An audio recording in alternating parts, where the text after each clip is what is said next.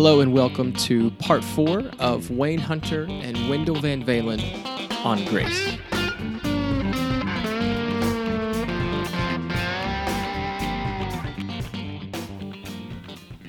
Hello, this is Wayne, and I'm here with my friend Wendell again.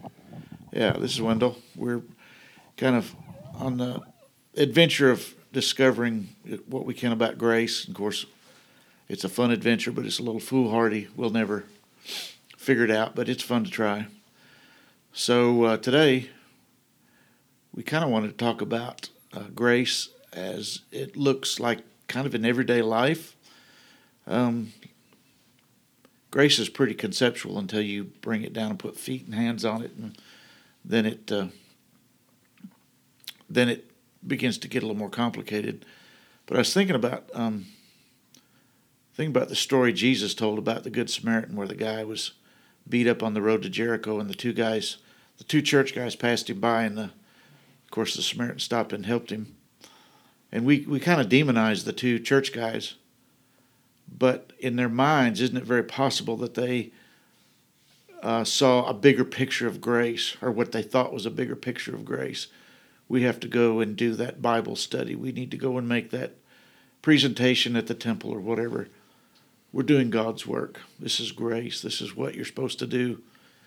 And so they couldn't detour from that to help the guy. But the Samaritan came down, and really, if you want to push it, his duty was to show that the Samaritans had a better handle on God. So if he was going to do the big work of grace, his purpose would have been, well, I'll show this Jew.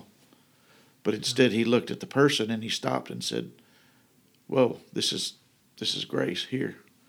I think about how many times Jesus was on a big mission, especially the last one when he was headed toward Jerusalem to be crucified. Even his disciples said, let's go die with him. They knew what it was about. They knew this was a mission. And according to what we read in the Gospels, it was kind of a timed, it needed to happen. Be there at a certain time. Right, be there at a certain time. And yet the local rowdy guy who's blind, everybody knew, he's going to yell out. Sure enough, he did. Now I'll try to shut him down. And Jesus was like, no, let's stop and deal with him. So the woman with the issue of blood, he was on the way to heal the guy's daughter, and she reached out and touched, and he stopped right in the middle and everything. So you kind of see a pattern with him, and I don't know, maybe we can unpack that some. Yeah, I think part of what grace maybe involves is this awareness that there's something going on in those encounters that is eternal or deep or profound, that is not necessarily part of, and you use this word project, part of a project that we're involved in, but that person is that grace is relational. It always is expressed between people or peoples. It's not something that you build or create or make, but it is an experience of relationship because it has to do with presence and being with somebody. So we can do projects in the hopes that they make people's lives better, but I'm not sure that grace is ever a project that, and if grace is what, as the scripture says, we're saved by grace, then those encounters become much more important in what we do in the kingdom and in the big picture. And they are messy because they're relational, and relationships are messy and tough and complicated, and we don't really know what to do in some situations that God, the idea of grace is being present with the person and participating in what God is doing with them and in them. And we don't always recognize that or know how to do that. I think we get the idea that grace is just being nice to people or letting them off the hook, when it's more being involved with them. Doesn't grace shine most brightly in the midst of chaos and messiness? Really, I mean, the first thing we ever see of God is Him hovering over the face of chaos, and He speaks, but He's obviously there. And we see the most profound thing we see in Scripture except for the whole Jesus thing. But it's like all through Scripture, it's the biggest mess ups. It's the most chaotic situations. And in your own experience, it's the relationships that are the most dysfunctional where grace shines the brightest. Yeah, right. And yet we're on this eternal quest for perfection and Right. efficiency and avoiding messiness. Yeah. When those are opportunities. Yeah. Let's not ever let that happen again. Let's make a plan and a strategy so that mess never happens again. Yeah. And we call that grace. Yeah. Where actually in the messes where grace showed what it is and what Right. Yeah. And that's when it's hardest is when it's best. And just because it's hard doesn't mean we should avoid it. We should we embrace those opportunities for to express grace and to be grace. When we are mature, when we grow or whatever, I think we get to that place where whether it's hard or not is not the question. The question is, how can I be involved in what God is doing in this moment, even if it's awkward or uncomfortable or clumsy. That's not really the question. The question is this a moment and a place and a person where I can step into and participate in what God is doing in their life and in my life and in our world in this moment? Yeah. You said something about maturity. It dawns on me that, in case nobody knows, we're in our 60s, so we've fallen down a lot. We're pretty bruised, and most of our wounds are self-inflicted. But if getting older doesn't do anything else, it kind of helps to realize that this situation isn't about how I feel about it. The situation is about what you said, what God is doing.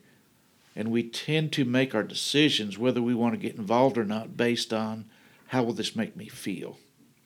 Right. Or even how will this make the other person feel, or Yeah. whatever.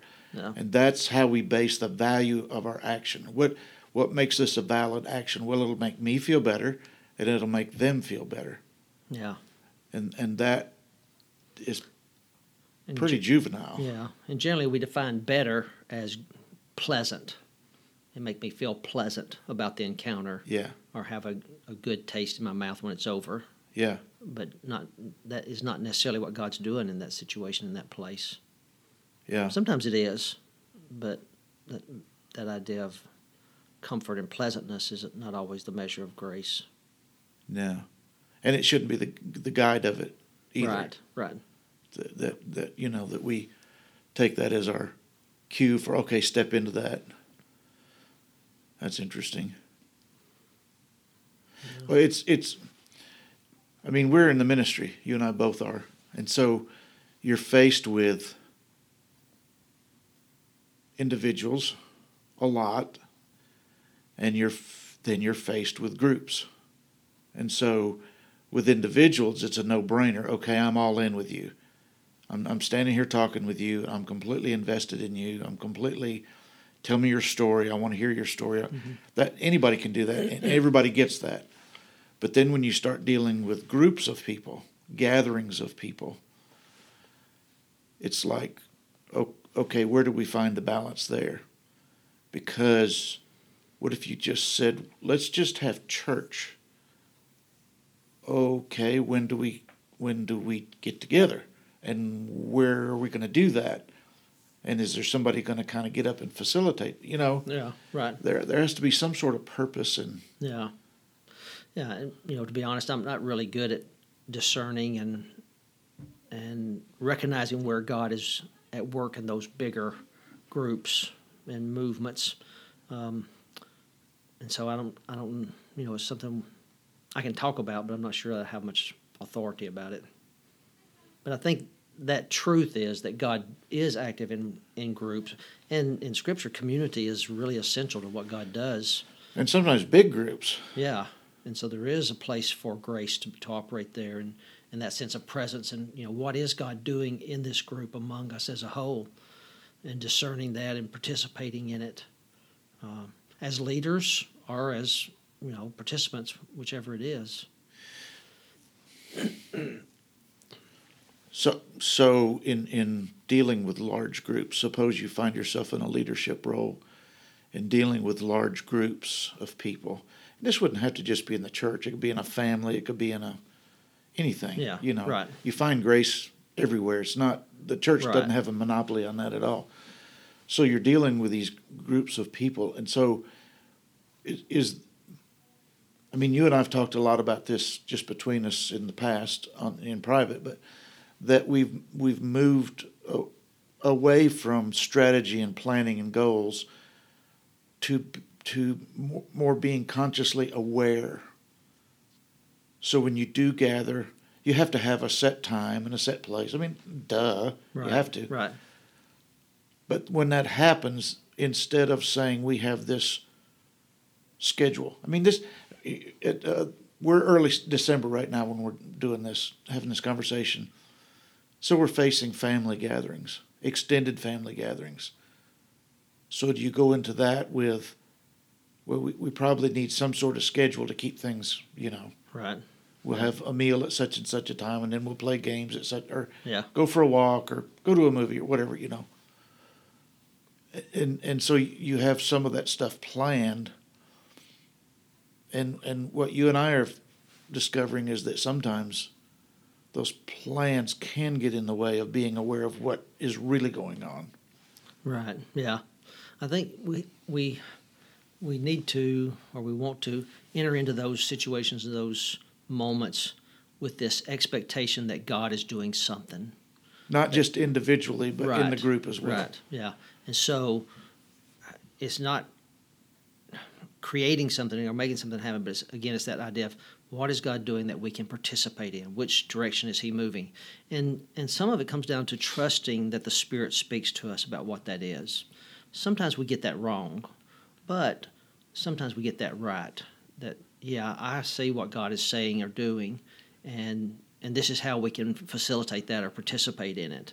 And so I think we really have to have that confidence that God is doing something all the time in every person, in every group. He's present, and grace is making ourselves available to the group and to God to participate in that being done.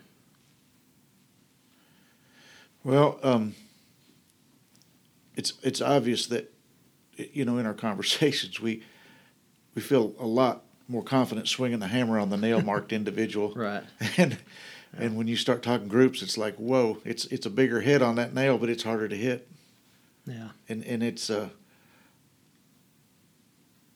me, I feel less and less confident as a leader as I go along. Yeah, and I think there again, it's this idea that God is at work, but also grace covers my mistakes. That if my intent is to participate in what God does, sometimes it's better to act on that and trust grace to cover it. So maybe it's something we can talk about more in the days ahead. Yeah. Yeah. If you stop and think, okay, we want to get this grace thing right, we're pulling against grace. Right. Yeah. We're not going to That's get right. it right, and the plan is not to get it right. Yeah. Exactly. The plan is to dive in and explore. Right. And that's about as far as it Lean goes. into it and fall forward. Yeah. All right.